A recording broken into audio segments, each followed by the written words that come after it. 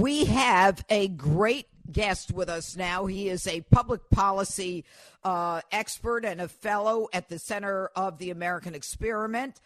He is also a former police captain, someone who has spent a great number of years and probably most of his life in law enforcement. Please join me in welcoming David Zimmer to the Judge Jeanine Tunnelton Towers Foundation show. David is he's a well-respected individual with about at least 20 years in investigations and the other 13 in various supervisory roles. And David is on with us to talk about that North Dakota case where an 18-year-old was run over by a 41-year-old in a truck. And I just want to set the stage a little, David. Thank you for being with us before I actually get into this with you. The person who ran over the teen is, his last name is Brandt, 41 years old. He said that he hit the teen because he said the teen was part of a Republican extremist group, and he was afraid they were going to come and get him. Now, the 18-year-old, of course, is dead, and right now he is being charged with vehicular homicide. We cannot get an answer from the Foster County Attorney General's office. I can tell you myself, David, that I've tried for days. They're not even answering the phone. I think they're afraid of the press. They're afraid of this case. But, David, tell us what your take is on this case, and why do you think they're being so quiet about this? Well, certainly, first and foremost, because the case is still under investigation. I think that's one of the reasons they're citing for not wanting to talk about it publicly. But I think you set the stage correctly. Less than 3 weeks after President Biden vilified MAGA Republicans in a speech, and he called them extremists and a threat to the country, we saw a defendant in a criminal case who killed somebody use that same rhetoric as justification for the killing. And I think it's now starting to get national attention, and some of the authorities in North Dakota are, maybe understandably careful about what they're saying. You know what? I agree with you, David Zimmer. I agree that they have to be understandably careful. But right now, the liberal networks won't even talk about this. You've got a 41-year-old who mows down, and intentionally, his words were that I intended to hit him. Right. Okay, so there's no, and let me just make this clear to my listeners. He is charged with vehicular homicide. He should be charged with murder. End of the story. This is not a vehicular homicide where you're in a car and you just kill someone accidentally. This is an intentional murder where you took the vehicle and used the vehicle as a weapon to take a life. And this is from the defendant's words. We're not making this up, folks. This is not my conclusion. And in fact, the North Dakota Attorney General, David, said that the suspect admitted his actions were motivated by a dispute over political beliefs. And although, the officials are saying there's no evidence that he was a MAGA extremist. Did you read that? Right. Yep.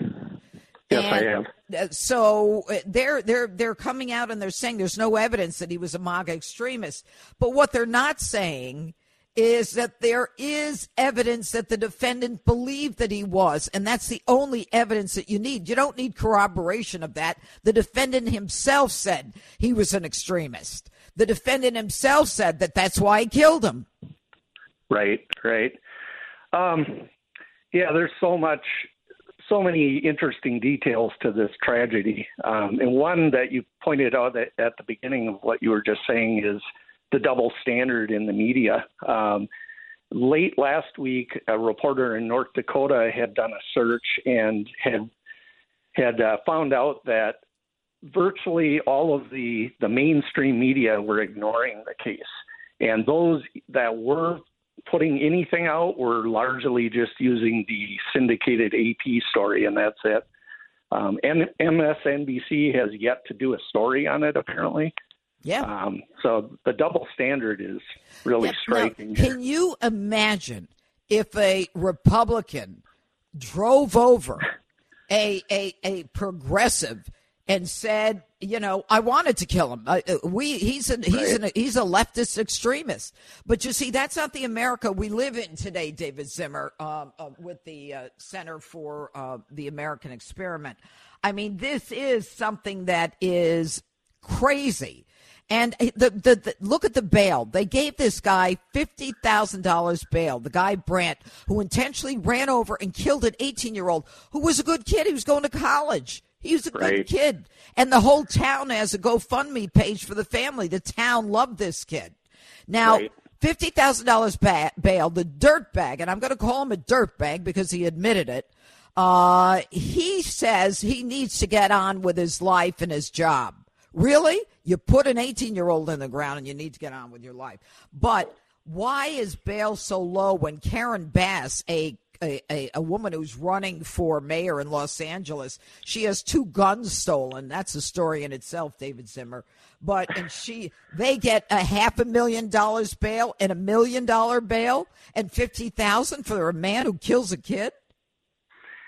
Yeah, I'm questioning that myself. That seems extraordinarily low for a case that involved a death. And I know at this point they don't, quote unquote, only have him charged with vehicular homicide. But I looked into the bail system in North Dakota and learned that it's heavily weighted towards the sole goal of assuring the defendant appears back in court. Right. Whereas most states have added an element to the bail evaluation process that evaluates the threat to the community. And I would argue that prong wasn't used here. It wasn't considered here because this Brandt is obviously a threat to the community. Whether, again, I caution, we don't know exactly what happened yet. But his actions ended up killing somebody, and he thought it was justifiable to use political rhetoric to explain it. Right. But the point that you make about bail, and when I was a judge, it was a felony criminal court judge, and, I would sit there. The purpose of bail is to assure the defendant's return to court. There's no question about it. And, it's part of the Constitution. It's the 8th Amendment. And the social justice warriors, that nonsense, when they've eliminated bail, I think I'm not sure where it was this week, but a guy, Alvin Bragg, New York City, they give a guy apparently released him, and he went on to molest another 5 women right after he was released. I mean, the recidivist rate is unbelievable, but not so unbelievable because you figure if you can do it once, why not do it again? No one's punishing you. But the idea of the community being the prong that the judge didn't use, whether there was a danger to the community, that's crazy. Because if he thinks this kid, and the attorney general and everyone else says there's no evidence to believe he was a MAGA extremist, as though that would have been justification. But if the authorities are saying he wasn't, that means that in this murderer's mind, that anyone can be a MAGA extremist if maybe they wear the wrong color one day and you can mow them over and kill them. Right? Exactly. I guess that's my point, is he has demonstrated he is a threat to the community. Even if let's say that in the best case scenario, he was just a drunk man that ran somebody over. He still stopped, saw the poor kid laying there. He was still alive, and he drove away. He left him for dead. So this is not a good man. Well, Republican Steve Scalise, who was shot by a Bernie Sanders a supporter after he was on a baseball field, and the shooter asked which were the Democrats and which were the Republicans, and he shot the Democrats. Now, Steve Scalise, he's the one who said this is coming directly from Joe Biden. Joe Biden has called 74 million people fascist, MAGA extremists. That these are people who, don't believe as we do. And this is creating a divide. It's amazing that in the United States, we have a country where the president and the leaders hate half of the country. 74 million voted for Trump. I'm sorry, that's a fact. Even the leftists agree to that. And not North Korea, not Iran. We're dancing with Iran again, and not China, but Americans. And whenever you pit Americans against Americans, and then it is justified by the press, whether it's the Times or the Post, then we're in big trouble. We're in big trouble. Right. What do you think is going to happen to this case, David?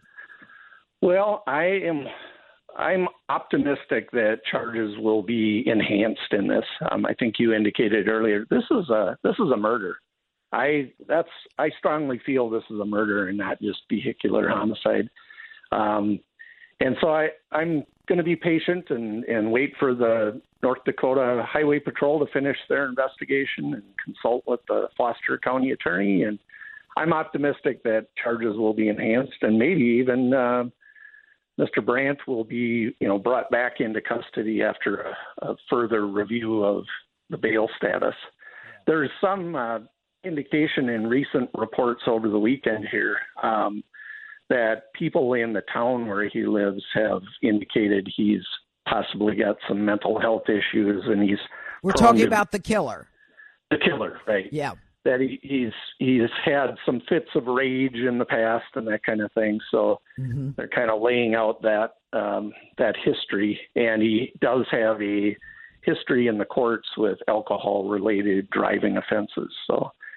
Well, he's used his vehicle, David Zimmer, as a weapon in the past by driving illegally if he's under the influence or drunk. I'll allow drunk. Right. I don't know. But I don't know who that judge is. And see, here's the problem. Look, I was a DA and I was a judge. And I mean, I know this game. And when you just shut down everything and you don't come out with some information, any information, just saying, look, it's under investigation. We are getting all of the information we can at this time. Our hearts go out to the family of the 18-year-old. But they can't justify the charges. They can't justify the bail. They don't want to get involved in something national because they know everyone's going to be watching them. You know what? If you don't have what's the word I want to use? If you don't have come on, David, help me. You're on your own there, Judge. Yeah. If you don't have the fortitude to do your job, then get the hell out and don't do the job. But you can't hide on cases like this. That's not your job. You're a public official.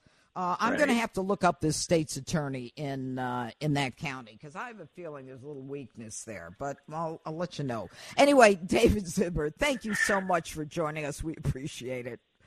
Thank you for having me on. Have a good day. You too, David.